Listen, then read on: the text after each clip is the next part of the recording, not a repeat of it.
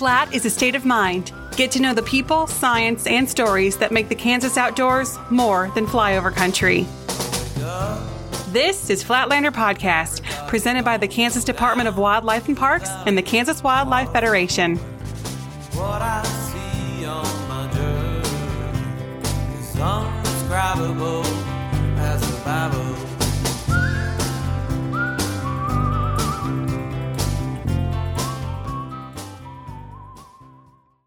Welcome back, Flatlanders. We're back with another episode, and I'm pretty excited about this one because it's an episode topic that I know very little about. So it's going to be an interesting conversation today. I'm one of your hosts, Lindsay. And I'm Laura. And actually, I'll just send it over to Laura to introduce our guests. Also a topic I know very little about, but we are fortunate to have Keith and Eva Year Out from the Z-Bar Ranch in the Red Hills here to talk to us today about ranching and also just wildlife management on a huge ranch. So welcome to the show. Thank you. Yeah, we're so happy you're here. So I think to kick it off, since Lindsay and I and maybe a lot of our listeners know nothing about ranching, we want to know, how did you get to where you are? How do you become a ranch manager? We saw that Ted had purchased the ranch in the Wichita paper. We are from originally over by South Haven, Kansas. We had bison over there and farmed over there. And we knew several people that worked for Ted. We were members of the National Bison Association. So we thought wheat was $2.32 at that time, and this might be fun. So we went to Denver, Colorado, and interviewed out there, and they offered us the job, and we went out and looked at the ranch, and we said yes. Whoa. And when he says Ted, he's talking about Ted Turner. Yes, that's Ted Turner, yes. Who owns quite a few properties throughout the United States, right? He owns 15 ranches, 2 in Montana, 6 in Nebraska, 2 in South Dakota, and 3 in New Mexico, 1 in Kansas. Oh, wow. So that kind of makes a little more sense why you went out to Denver to interview. Yeah, we were at the National Bison Winter Convention out there. Oh, okay. And we go every year, and that's where we interviewed. I didn't even know there was a bison convention, and now I want to go. I feel like we should go. Yeah. We need to go. Yeah. You should go. It's the last third week of January. It's in conjunction with the National Stock Show out there. Oh, okay. So they have a sale out there and a show. Dang. Yeah. Okay, it sounds like there's a field trip in our future. And you manage Z-Bar Ranch, correct? That's correct. Okay. Can you talk a little bit about the history of the ranch itself? The Z-Bar Ranch was put together by three Kansas City grain traders in the 1930s. They got interested in purchasing land, so they bought 3 ranches out there. It totaled up to 35,000 acres, a little more than 35,000. The next year, they bought a ranch in Comanche County of 17,000 acres, and a few years later, they bought one of the partners out, and so there was just 2, and then they got into some sort of disagreement, and they split up. So George Davis owned the Z-Bar, which is a little over 35,000 acres since the mid-30s. He died in 1955. And he didn't have any heirs, so at that time, the Boatman's Bank in Kansas City took over as trustee of the ranch, and they were trustee of the ranch. Well, they may have sold to another ranch or 2, but they were the trustee until 1999 when Ted bought the place. Okay. So total, we're over 40,000 acres? Well, and since the original purchase in December of 99, Ted has bought 5 more smaller properties adjoining that. So we're, a little over 42,000 acres. Which I think is hard. I don't know, Lindsay, if you have trouble like I do, picturing that size of land. So I'm trying to look up to compare like what national parks it would be comparable to. Oh. Do you all know offhand? Ooh, like, I never tried to do that, but it's basically 6 miles east and west, and it's 9 miles north and south. Okay, that helps. It's 67 sections. Okay, yeah, that helps a lot in terms of visualizing, because I can I can Yeah. think about a mile and be able to apply it to this. So 6 by 9. So when you're in the middle of the ranch, you're looking. It's all ranch. It's all Z-bar. It's all Z-bar, yeah. Oh, wow. Well, it's we're not flat down there, so you can see into Oklahoma a little bit. We have there's 1,500 acres that's in Oklahoma, and because of the river that runs through it, so you can see some bluffs that are off the ranch. Nice. Okay. And the ranch is located in the Red Hills. The Red Hills of Barber County, southwest Barber County. Okay. Again, thank you for making the drive to come record this episode with us. I'm excited about it. I have to ask, where did the name Z-Bar come from?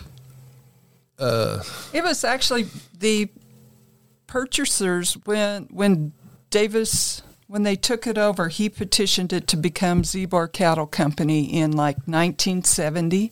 And I don't know where it came from that he started it, but it was Z-Bar Cattle Company, and then when it sold, it's now Z-Bar LLC. So that's where it originally came from. Was the original ranch manager petitioned the bank to change the name because it was originally Davis Ranch.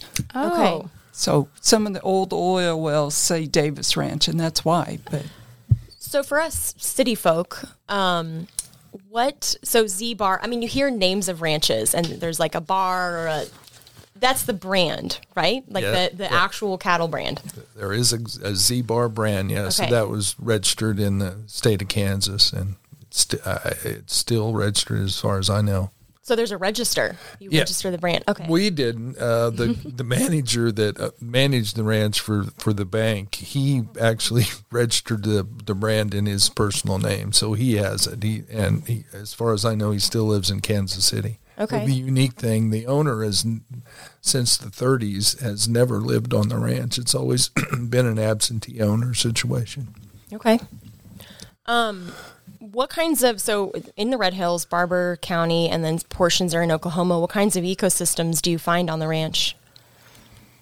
well, we're a mixed grass prairie, so but we also have a wetlands on the ranch. There's the Salt Fork of the Arkansas traverses through the ranch, and then there's a lot of different streams. So you've got everything from real sandy soils to that produce 3,500 pounds per acre to clay soils that if you can get anything to grow on them, you're really happy. Yeah. So it's really diverse. There's outcroppings. There's gyp outcroppings, especially on the Oklahoma portion of the ranch. So it's a really interesting terrain. It's really pretty. And when you say mixed grass prairie, so Lindsay and I are kind of plant nerds. So that's literally just a mix between tall grass and short grass. You're going to have little blue stem. I'm expecting some of the grama species. When I was out there, I saw lots of buttonbush in your wetland areas, which was cool. I'm trying to think what else. Goldenrod. What are some other main species that you see or like? You'll see a lot of Indian grass. You'll see sand sage. I mean, we've got lots of sand sage just because it is so sandy. Yeah. Buffalo grass. I mean, that's our predominant short grass. So there's a little bit of everything out there. Yeah, from big blue to little blue to Indian grass, switchgrass. Those are the tall grasses. And then the grandmas, like you said, hairy and blue and buffalo. Those are the shorter grasses. So with so much plant diversity, surely there's wildlife diversity as well. What kinds of wildlife do you see out on the ranch? You see lots of wildlife. It's kind of fun because you see deer, coyotes, badgers, bobwhite quail, pheasants. Let's see, turtles. You see all kinds of birds. Bobwhite quail. Yeah. Yeah. Bobcats. Yeah. There's tarantulas. This is the time of year you see tarantulas occasionally. So it's really interesting, though, is because jackrabbits, cottontails. The thing that I've noticed is the increased number of things that you see on the ranch now compared to when we first moved there. I mean, you'll see occasionally we have a bald eagle or a golden eagle that'll fly through in the wintertime, which is really cool because you're not expecting to see them. But just the amount of wildlife and the diversity of the wildlife it's amazing. Yeah, there were a few prairie dogs on the ranch when we got there, and we've expanded those numbers, and because they are a keystone species. I mean, when a prairie dog's in somebody's belly, it served its purpose, and everything likes prairie dogs. From burrowing owls, lots of burrowing owls, just a lot of diversity. And Eva, you touched upon, so you've seen an increase in diversity since you all took over at the ranch. Is that because practices have changed, like land management practices, or? I think so. We try to leave more grass. I mean, we rotationally graze around the ranch, so there are times that we don't graze a pasture at all during the growing season and let everything go to seed. And I think we've tried to increase the amount of diversity on the ranch. So I think that's really helped the wildlife. It gives them the different habitats that they need to survive. It's been fun because one of the guys that used to pump the wells for years before we ever got to the ranch stopped Keith one day on the road and said, I see so much more out here. He said, you guys have just done something amazing with this ranch, which makes you feel good. But totally, you do see a lot of things. When we first got there, I couldn't tell you the last time I'd seen a jackrabbit, even when we live in Sumner County. Now you see them all the time. Scissortail flycatchers. You used to never see them, and now you'll see them on the fence. So it's fun. I'm not a biologist, but you notice all that kind of stuff, so it's fun to see. Yeah, it's refreshing to hear that you're seeing more and not less, which seems to be a trend lately, but it's nice to hear you seeing more. Yeah. Yeah, the ranch had been leased out for 13 years before we took it, and to some local guys, and they grazed it pretty hard, so it looked a little bit like a golf course when we first got there. And were they grazing cattle or bison? Cattle. Okay. Yeah, okay. It was cattle. Interesting. Okay. So Keith and Eva, I'm very curious. What is a typical day on the ranch like when it comes to work? Well, every Sunday night we do Eva does a list of what we want to accomplish that week, and sometimes that list survives, and we do pretty good on it. And sometimes something comes up, whether the bison went through a water gap and you got to go move them back to where they want to, or whether somebody has called and said they want to do a prescribed burn that day, so we're going to go help our neighbors burn. So sometimes we do pretty good with that list and sometimes not. So Eva will talk about that. Usually we don't get up really early. I mean, we start about 7:30 or 8. See, I was picturing you up at dawn. Me too. Like Aldo Leopold style. We are not that type of ranchers. You might catch us out at about 10 o'clock at night working, but we're not. One of our guys does come to work earlier. But, it like Keith said, we have an idea of what we want to get done through that week and everything like that. And it's all subject to change, whether it's, okay, we're moving animals this week, we're mowing trail roads, we're mowing yards. I mean, there are 5 houses on the ranch, so you have to keep up yards, mow the cemetery, get it ready for holidays and everything like that. So, if somebody has a breakdown, somebody needs a ride, I guess the only thing typical about our day is there's not the same thing probably happening every day in a row. So if you're one of those people that has to have, I know exactly what I'm doing today and nothing is going to vary, you probably don't want to work on a ranch. It will drive you nuts. But one thing that we don't do, since we have bison, is I know a lot of other ranchers during calving season, they're up all night long checking animals, and we don't. We sleep all night. Bison do not need our help. They don't want our help, and so we don't mess with them when they're calving. They just take care of it themselves, and it's great for us. We enjoy sleeping all night. Yeah. Well, and so prior to taking this job, you had bison. Oh, because you were at the bison convention. So yeah, you must have had bison. And then did both of you grow up on ranches? Well, we both over there in Sumner County, you call them farms. So we both grew up we were farmers basically that had a few cows. I mean, and I bought my first buffalo. We called them buffalo back then in 1983. So we've had them quite a while. Okay. Yeah. You sparked a question in my mind that's not in our notes, so I apologize for diverting. Yeah. This always happens. But could you explain the difference between a farm and a ranch? Well, Eva can handle that.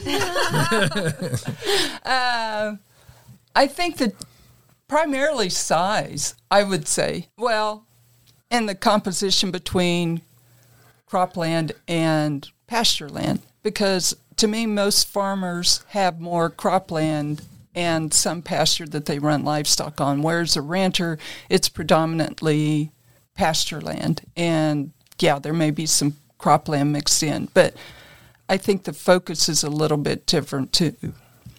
Where cropland is, it's more regimented as opposed to rangeland. Okay, so you would consider a ranch being very mixed in the things that they're doing out there versus farming being a little more singular? Probably. And also bigger. And bigger, yeah, and bigger. Yeah, I mean, a lot of farmers have cattle, but I mean, some people call them Columbus, they take their cows to pasture in April or May and then they go out there in October, November and gather them up.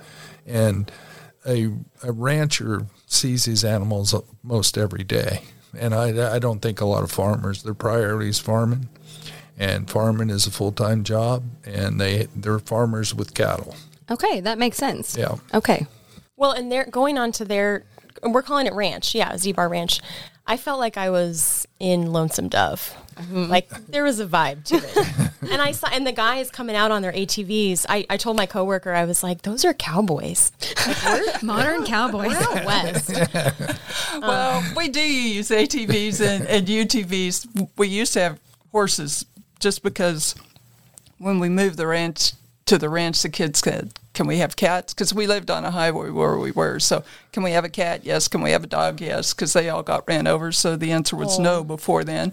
Can we have a horse? Yes. And our horses pretty much died as yard ornaments, not being ridden because the kids hadn't grown up riding them. But there are real cowboys. There's still guys that go out and do all that work. Saddle the horse every day. I mean, ride the horse every day in Barber County. There's a lot of them. They wear spurs every day. And I can't imagine doing that when I'm on a four-wheeler that has an engine keeping me warm. I guess a horse would keep you warm, but, man, you got to be a tough guy to do that. I'm not that tough. But so when you're doing all this work, and okay, again, every day is different. You're hopping on a four-wheeler even in like dead of January and headed out to accomplish any number of tasks. If you've got to move animals, you're going to move animals. If you're going to move, it doesn't matter. It doesn't matter if it's 106 degrees, you're going to go out and work. You do schedule differently because it's hard on the equipment, but it's harder on the people. So, okay, we're going to do these things, move the animals and everything first thing in the morning when it's cool, and then we're going to go get in a tractor and do that kind of stuff when it's hot. So it's how you schedule. But it doesn't matter. Yeah, you're out there. We have postponed. We do our bison works in February, and we have postponed it because it was too cold. And in Kansas, you can do that because the next day it's going to be 60 degrees. Right. If you miss a day, okay, it'll keep. We'll start later. So okay, but y'all are tough, is what I'm getting. We used to be. We have changed somewhat. When we first started, we used four-wheelers exclusively. Well, now they have UTVs, and you can carry stuff with you to fix stuff, and they're more comfortable. They have a top on them. You can get in the shade. So we're slow, but we are adapting to modern stuff. Yeah, I think one of the things folks don't realize is just how difficult farming and ranching really is, because we have the luxury of going into our house and getting warm or having air conditioning, and the animals don't have that. So you have to go out and take care of them in those elements because they have nowhere to go. And bison are pretty tough. They survived a long time without our help, and basically if you leave them alone as much as you can, they're fine. As long as they have something to eat and some water. And once they learn where home is, they're pretty easy to manage in the pasture environment. Yeah. Okay. So you mentioned rotational grazing. What other sorts of management practices are you using to manage the land? So I'm thinking like, are there invasive plants that you manage or? Well, it's invasive plants are invading the prairie everywhere. Eastern red cedar is a classic example. I mean, you just go up to Hutchison or and see the fires that they've had. Those are basically eastern red cedars that have been allowed to grow unchecked, and the fuel loads have normally on our pasture, and when you burn, and there may be 2,000 to 2,500 pounds of fuel there to burn. Well, there are places up there there's 25,000 pounds of fuel, and once it starts, it's impossible to put out. And it's not a question of if it's going to burn, it's a question of when. So we use patch burn. We burn parts of each pasture. We try to. We rotational graze through 28 pastures. What else is on your list there, Eva? If you could think of a management practice that's everybody's mentioned, whether it's high intensive grazing, season long grazing, patch burn grazing, rotational grazing, we do a little bit of each of those or a combination of all of those, just because the thing that everybody, especially from a conservation standpoint, that you hear is diversity is key. And the more of those that you can do, the more diverse your pasture is, the better that you can adapt to drought and really rainy years or all of the different scenarios that you're going to run into. So we try to have as much diversity as we can get out there. And how do you determine which management practice you should be using? Well, the main thing was grass needs to rest. I mean, if you're an athlete and you think about it, if you injure your ankle or something, you don't continuously run on it and beat it down and expect it to heal. And when we first moved onto the ranch, it was very similar to that. It had been beat down, so it needed to rest. And even now, it still needs to rest. Bison are not miracle grazers. I'm sorry, I don't think they are, but they will overgraze something too. So you still have to manage, and you still have to let the grass rest and go through its cycles and rejuvenate itself and increase the roots. I mean, we're talking about grass, but the key part is actually down below the ground. And that's what people don't realize is if you don't have anything above ground, you don't have anything below ground either. And some of those plants that are really tall have a root that keeps so much soil and so many microbes going that's the key part of it. It makes it a healthy soil. So then you can grow anything, basically, even on the clay areas. If you get something covering them and get the microbes working, you can grow grass on them. We've done a couple of places that you throw long clippings out and cover it. I mean, we do a lot of weird test stuff just to see if it works because, I mean, you're paying for that ground anyway. Whether it's productive or not is up to you. And that's what we do is throw it out. And 2 years later, we had stickers growing on it. Well, okay, you don't want stickers, but that's the first thing growing. So now there's grass there. Okay. It worked. So you're essentially doctors of the prairie. Yeah. Well, and I could feel your excitement when she said soil microbes. Yeah. Lindsay loves that kind of stuff. But yeah, so that really is driving home the point that you guys are like scientists to me or doctors. I mean, you're going out every day and assessing the situation and making changes. And it sounds like diversity of management practices equals resiliency. That's kind of what I'm hearing. Very much so. Okay. I love that. Yeah, one of the first things before we had any animals put on the ranch, Fort Hays State came out and put in 30 transect sites across the ranch, from our prairie dog towns down into the river. So we tried to establish those baselines early, and we check. We add new transect sites every year, and we go back and monitor those, and really it gives you an indication whether you're getting better or getting worse or how you're doing. Okay. Great. And I'm assuming they're monitoring for plant species composition, growth, that kind of thing. Oh, yeah. Okay. That's exactly. Are we getting a greater variety of different plants out there? Yeah. Okay. Or are we turning it into a monoculture? No, we're trying not to. Yay.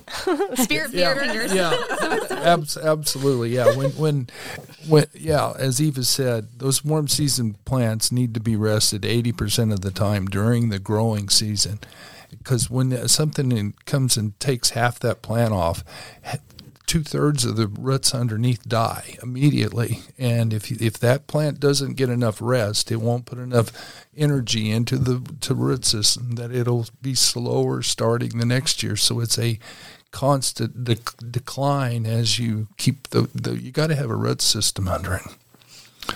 And I guess, for listeners who want to see prairie roots up close for some of these grasses that Keith and Eva are talking about, Flint Hills Discovery Center in Manhattan has a great display where you can just see massive, long, fibrous roots. Very cool. Yeah, and those of you in the Wichita area, the Great Plains Nature Center also has really good examples of it.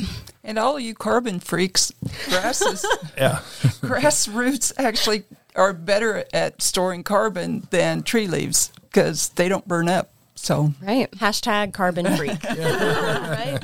Just another little thing to mention there. Yeah. Okay, so I want to talk about this bison herd that you have. First, I want to know how many bison you have. Right now, we have around 2,000 head. There's about 1,500 in the mature adults. Yeah, in our main herd. Oh, wow. They don't all group together. And actually, I could talk about this for up to about 45 minutes. That's how long. Please do. No, that's how. So we actually have two herds on the ranch. We have what we call our main herd, which is all the breeding age animals and this year's babies. And then we have what we call our yearling herd, which actually has last year's calves and any animals we're going to cull. When we wean our calves, we usually work animals in February.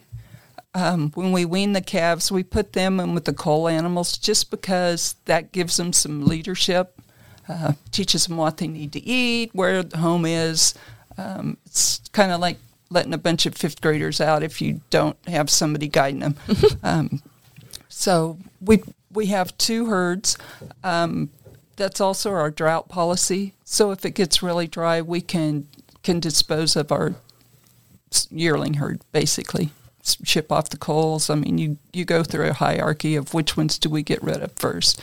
But every animal on the ranch has 3 forms of ID. They have a round EID, which is a microchip in their ear. They have a dangle tag, very similar to what cattle have, that you can see. And then they also have a metal tag in their other ear.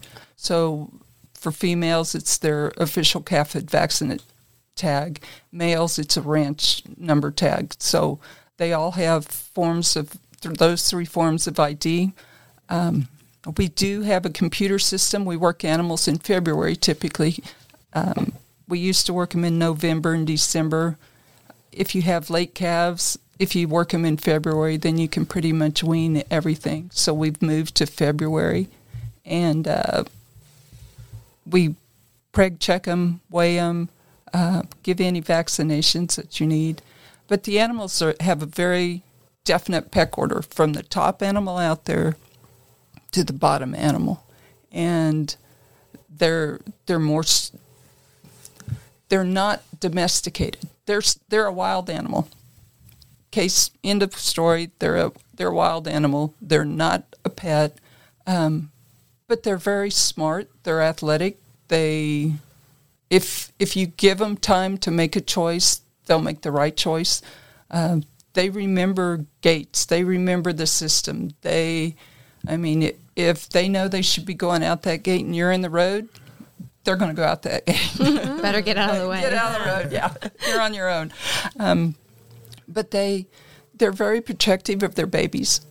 I mean, the difference I've always noticed between cattle and bison is you'll see one mama buff cow babysitting 5 or 6 calves. You never see that with bison. Their calf is always, until they're about 4 or 5 months old, it's within 3 or 4 feet of mom. Mm-hmm. And even after that, it's within the first 20 feet of their mother. So they're really unique. I mean, they're right by mom, and she's protecting him. But they're out in the pasture. We've got them trained. We use Range Cake to lead them where we want them to go. It's much easier to lead a bison where you want it to go than try to drive it. Just because if they don't, they'll turn and look at you. The old saying is, he's got you buffaloed. That's a real saying, because they turn around, they look at you, and they're big enough, you're not going to, you don't know what he's thinking. You can't see their ears.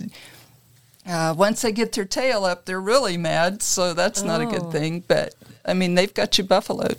I am unfamiliar with this saying. I am too, and I need to know more. Yes. So got you buffaloed means it's angry at you? No, it just means you can't do anything. They're looking straight at you, and you're looking at straight They're just at them. stubborn. He's not going to move. It's a face-off. He says, try it. Got it. Come on a little closer and see what happens. Okay, let's work that into our conversation. I'm going to start using it all the time.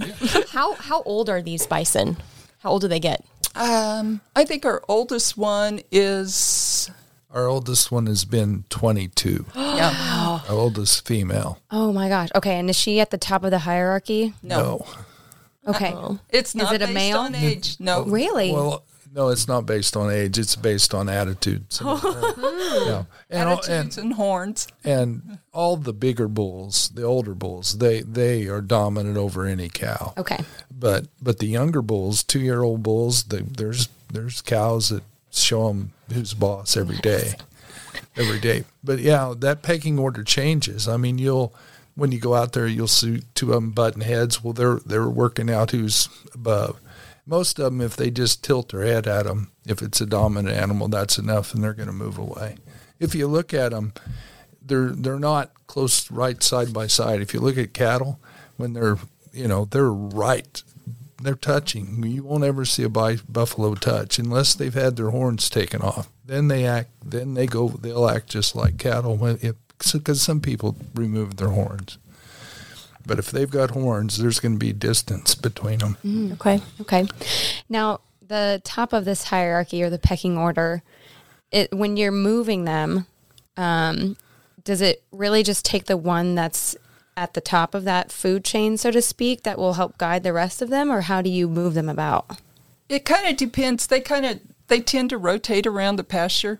So if you really want to do it the easy way, you wait till the day they're close to the gate. But otherwise, and I don't know if there's an actual, in that rotation, if they follow the top animal all the time. And, if we pick up the animals will follow the truck.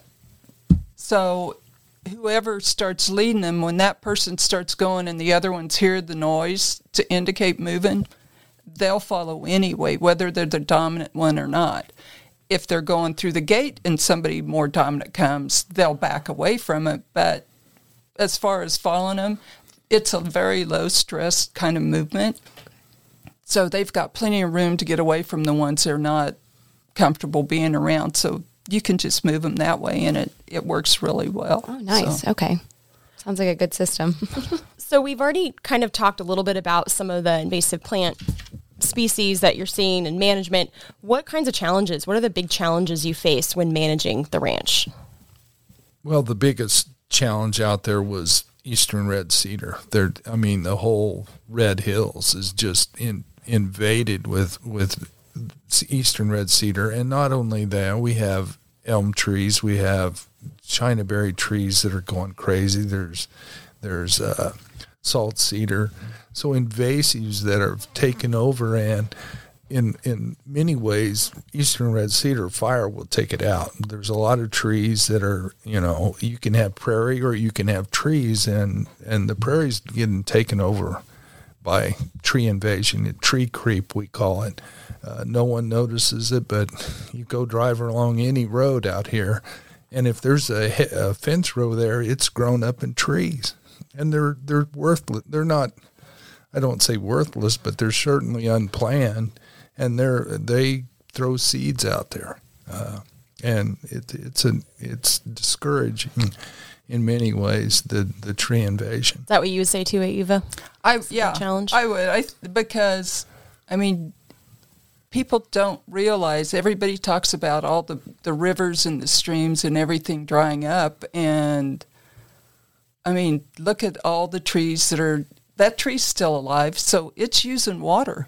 It's using water that grass would have normally been using, even out in your pasture. I mean, people who have trees across their pasture don't realize that changes not only the amount of water, but the grazing patterns of the animals. Because if you didn't have that big tree out there, that big cottonwood that uses 50 gallons of water a day, well, you might have a spring there that your animals are now going to be drinking out of, as opposed to walking clear back to the pond or the water tank or hanging out there all day. They'll actually use the other side of the pasture that, well, they just won't go there. Well, it's your own management is the reason that they're not going there.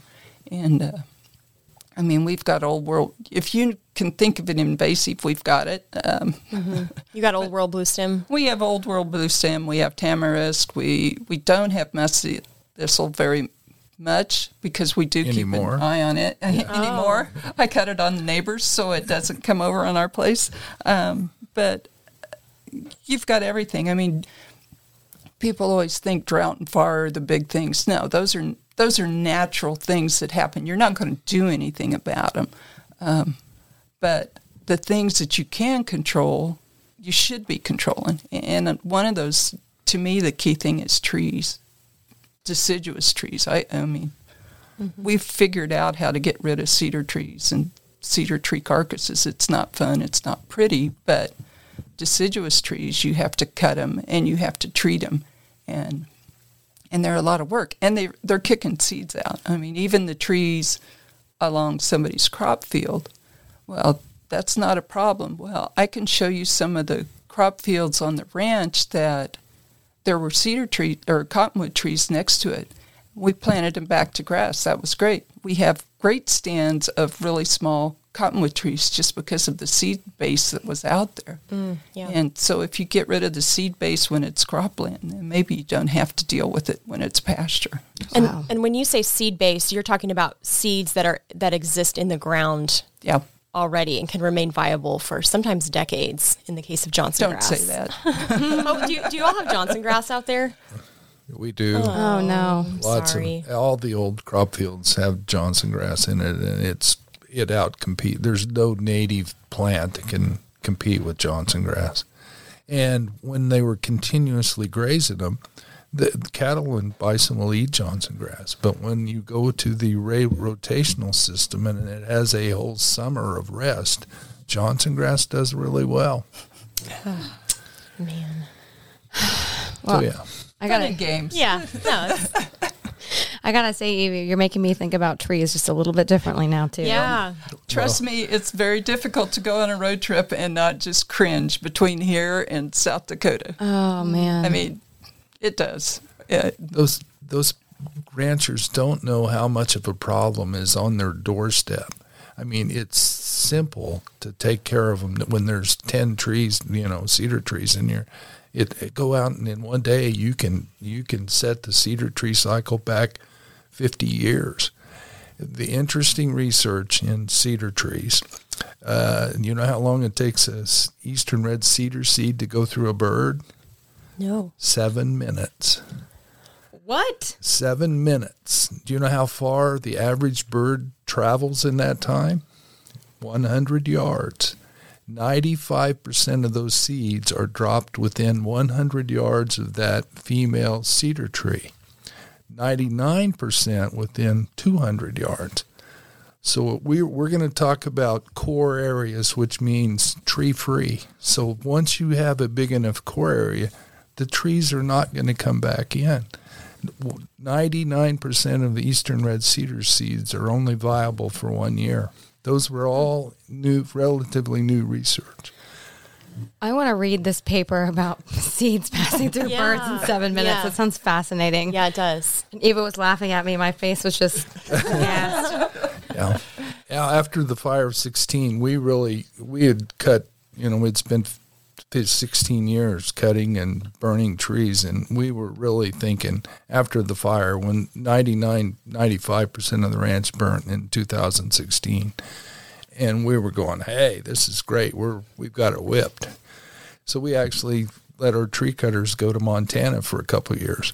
Well, then we heard Drac Treadwell, who's the guy from got this research, and we're going, we didn't mind a few cedar trees scattered out there. Well, it one cedar tree affects 26 acres.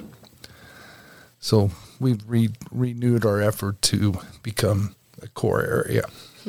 And any other tree that's within 200 yards of that cedar tree is a perch. So your seed just keeps going. So people that cut their cedar trees and leave deciduous trees, until you get rid of it, to me, if it's not a historic tree, I've changed my view since we came to the ranch. If it's not a historic tree, like great-grandpa proposed to great-great-grandma back there, then it can go.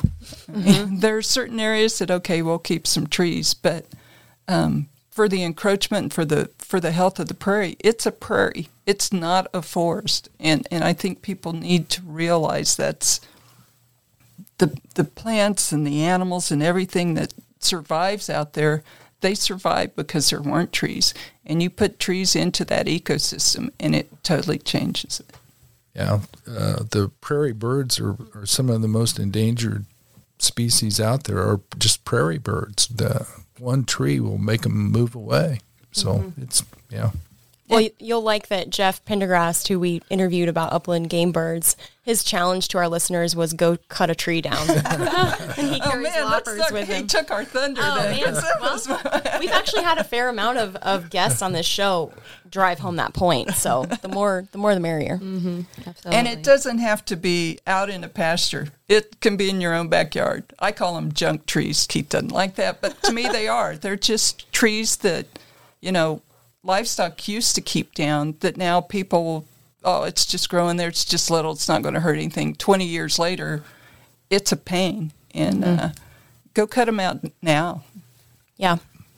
So you mentioned core areas, which is kind of a nice segue into our next question, which is what does success look like for you in terms of managing the ranch? Well, besides no trees. Success is when someone comes out and said, hey, I would like to do a bumblebee survey, and they come back all excited the next day, hey, I found 5. That is success. Okay, so diversity, yes. Species composition. Or toads, or dung beetles, or, all those. Actually, researchers are kind of fun because they look at stuff that, we may notice them, we may never notice. Trust me, I probably never would have noticed how many bumblebees until you said it, and then I start noticing them a lot more. I don't know their difference, but Okay, so different species are indicators that you're doing good. Yeah. With management. One part of this podcast, or one purpose, is to try and introduce an audience like hunters, anglers, birders to the science behind management and behind what we are seeing and doing outside. And part of that is getting people to understand journal articles and scientific research and how to kind of consume that. And so I wanted to point folks to a really cool study that was published in July of this year from our friends and colleagues up at K-State in the Proceedings of the National Academy of Science journal, which is one of the top tier, if not the top tier journal. And the title is Reintroducing Bison Results in Long-Running and Resilient Increases in Grassland Diversity.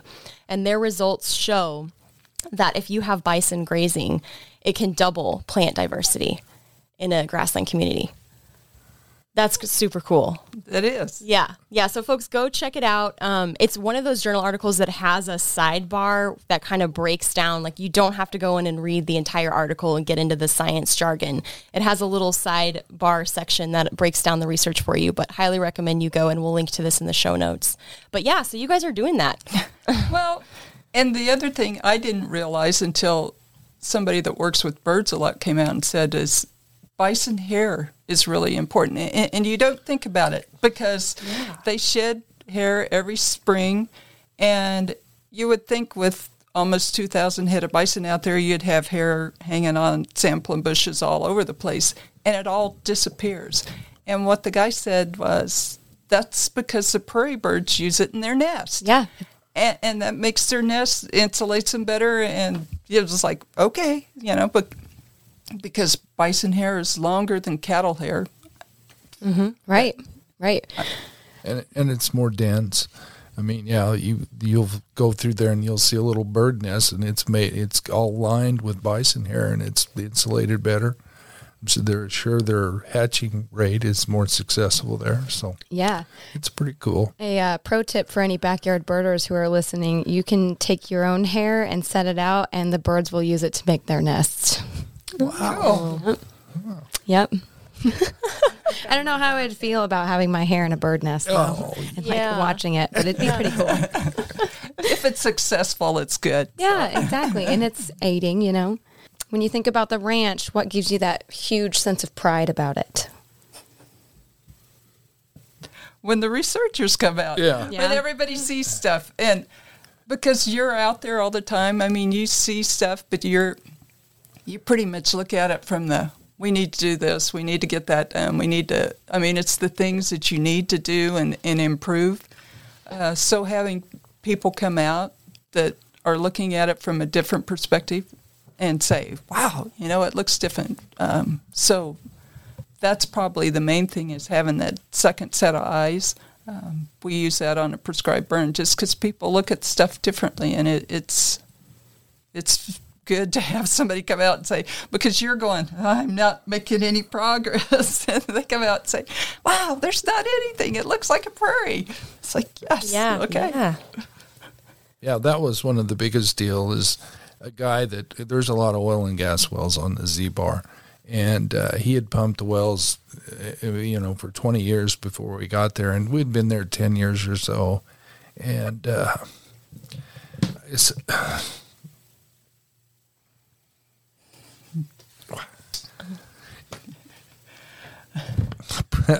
Maybe I won't go there. Anyway, I'll try to get he saw me on the road one day and can't do this. and told him about the animals. And he said, wow, what you guys are doing is really good. And so, yeah, y'all are doing really good work out there. Yeah. So it does choke you up, but yeah, when you dedicate your life to it, it's a huge deal. Well, and I think it helps other people to see that, it's not ranching or conservation. People, if you take care of one, the other one takes care of itself. And I think people have to realize that because we didn't do anything that other people can't do. I mean, we're an operating ranch, so yeah, Ted Turner owns it, but we're an operating ranch. We're expected to make a profit, and we're expected to carry our own weight. So the fact that you can make the changes that we have, I mean, your grass will come back. If you give it a chance, your ranch will come back, and it's not something that's you have to be a wizard or anything else. Anybody that cares can make it happen. And it's just kind of making a commitment to do that. Yeah, there's plenty of technical help out there. I mean, the NRCS, the U.S. Wildlife Parks, and there's plenty of technical help that'll tell you what to do, show you what to do, and determine whether you're getting better or not. Yeah, I mean, I think we have all the technical guidance in the world, but it takes willing landowners and managers to actually implement it. So. And the success, it pays off. Yeah. Okay. Just out of curiosity and spending as much time as you have out on the ranch, is there a favorite memory that you have or a favorite moment that you've experienced on the ranch? Wow. What was your... Like the birth of your first bison or... Yeah. Actually, no.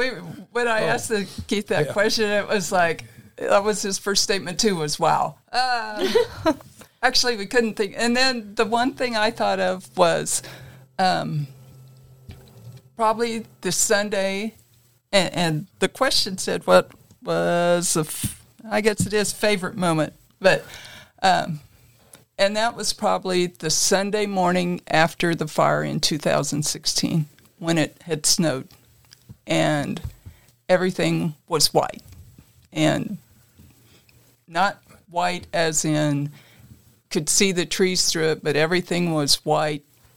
And it was, to me, that was it. Everything went from totally black, charred, looked like it was history, to everything was white. And you just think, okay, it's a new start. Yeah, get to begin again. And then 6 months later, everything's bright green, and we're off and running again. So, yeah, that was probably it. What about you, Keith? Well, mine was with the oil field guy. But I can't get through that. We won't ask you to. Okay. Yeah, no, it's touching though that's so meaningful. Yeah, it's very emotionally moving. Yeah. So, not to bring it to a negative note, but I mean, this is important stuff to talk about. What keeps you up at night related to ranching or conservation? What are you stressed about? Tree creep. Tree creep. Even where we've done so much work, we put fire, we cut all the trees. You go out there and there are little cottonwood trees. There's Siberian elm trees they're coming. They're trying to reestablish. It's a 20-year project to turn it back to prairie. It doesn't happen overnight. And there are so many programs, and they get everybody started, but we're not finishing them. We're not finishing them. Yeah. And I don't want my laugh to be misconstrued, but I knew that was what you were going to say. I knew it was going to be about trees. Is it the same for you, Eva? Yeah.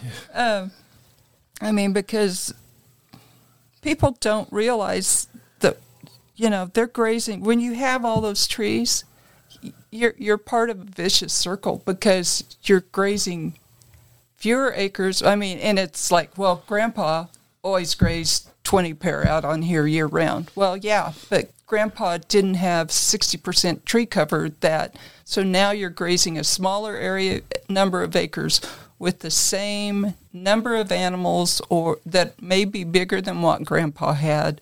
And so you're actually grazing it harder than Grandpa ever did.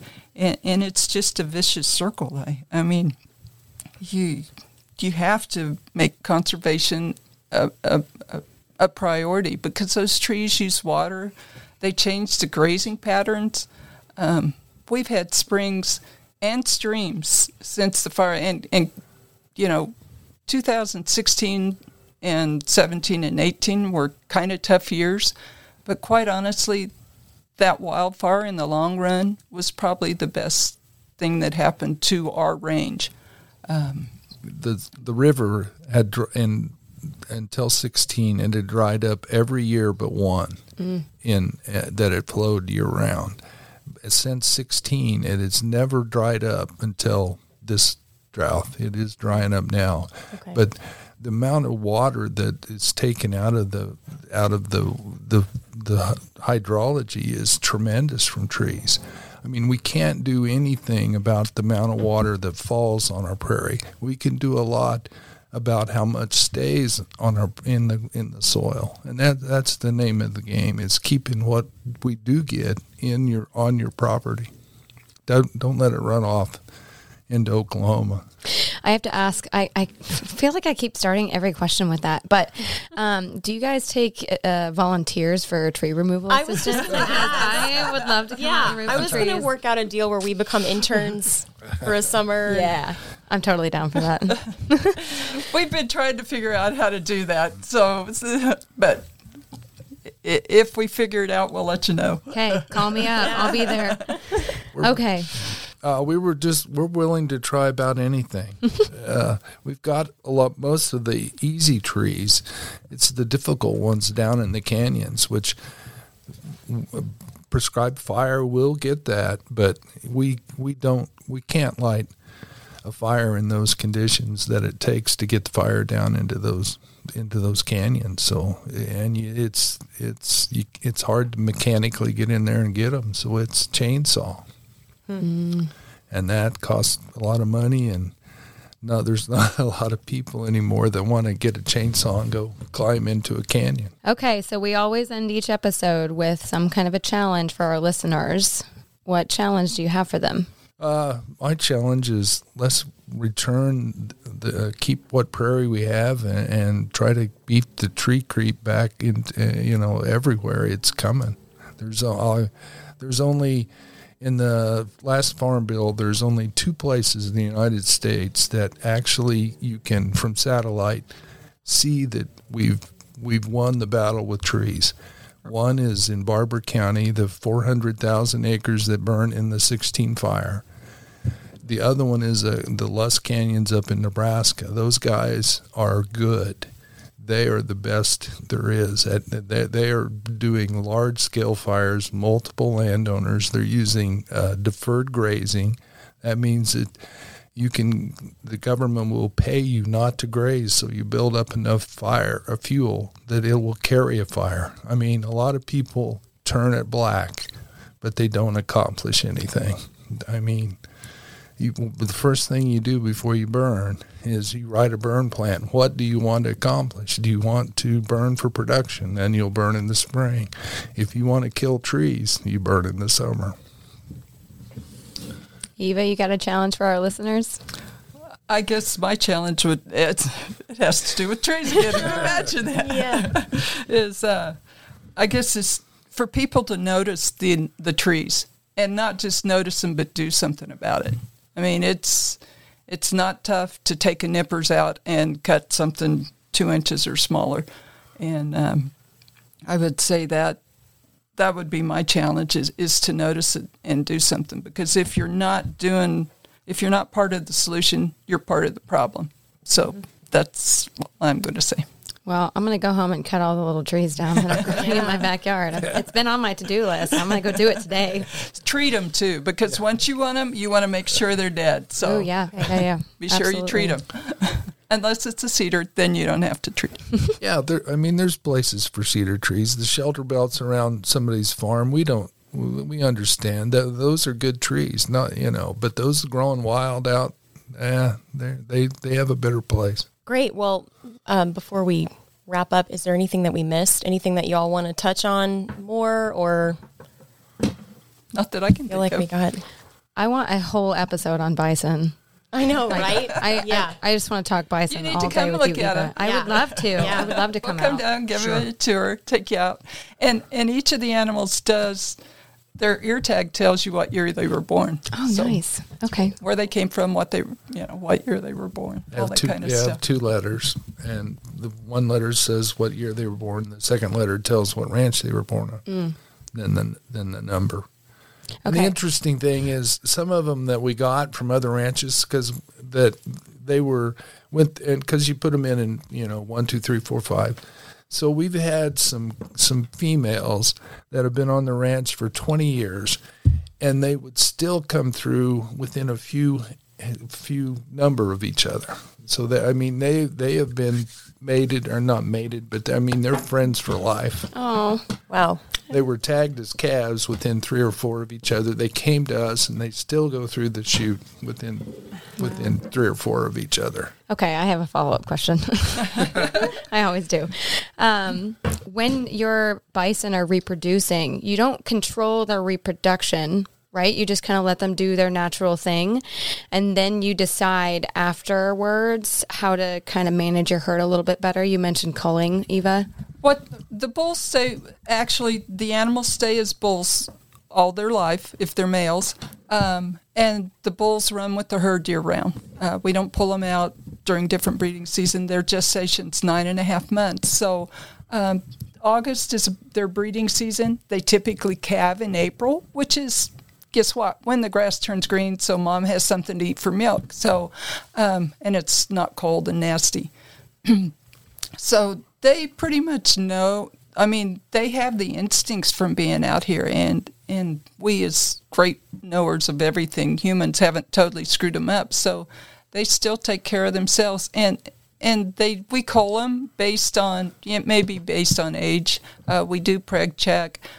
So if they've been open for 2 years, in our tracking system where we can check, see how long they've been open or what.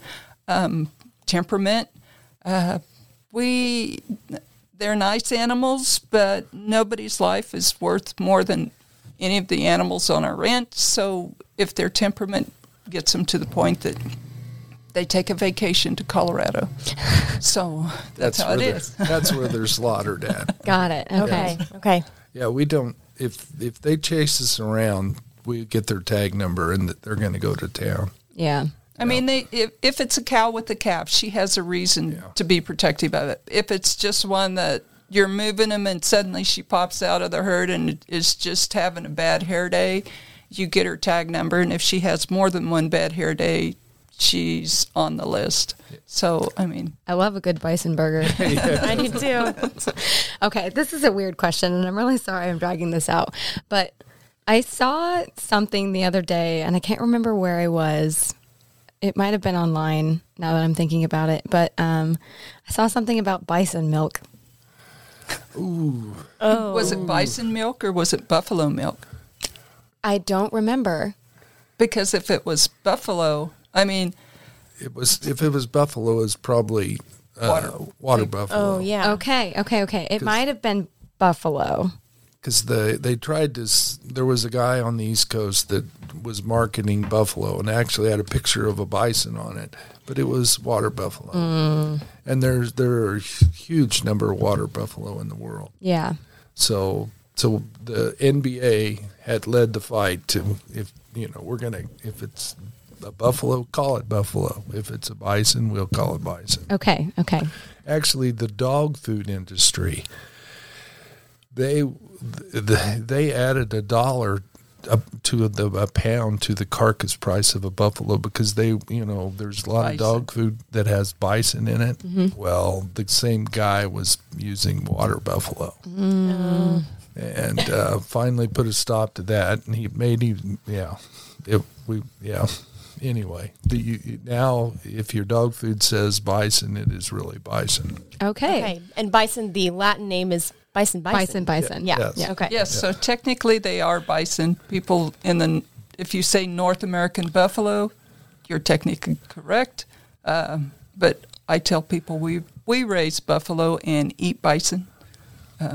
Cattle industry raises cattle and eat beef. Oh, okay. Technically, they're bison. Okay. Yeah.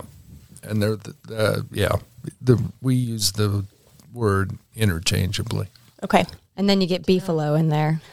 We don't want to Got some cringes. Okay. Somebody told me once that beefalo have the worst traits of both animals. So that was enough for me to say, nah, not even going there. Yeah, I respect that. They're still actively raising beefalo. I don't know why, but they do. Well, if listeners wanted to find out more about Z-Bar, do you have a website? TedTurner.com? Yeah, we're listed there. All of his ranches have websites, yeah. Okay, so TedTurner.com, head there, look up Z-Bar Ranch. You can find out more. Keith and Eva, thank you so much for your time today. This has been really No problem. interesting and inspiring. Truly, it really has. And thanks for all my weird questions.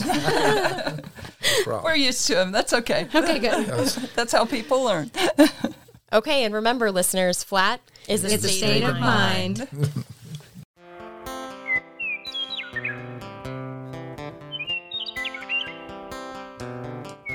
Flatlander Podcast is made possible through a partnership between the Kansas Department of Wildlife and Parks and the Kansas Wildlife Federation. Sound and production by Megan Mayhew. Music by Kansas locals, the Box Turtles. Become a member of KWF for free by visiting kansaswildlifefederation.org. And be sure to follow KWF on Facebook at Kansas Wildlife Federation and on Instagram at KS Wildlife Fed.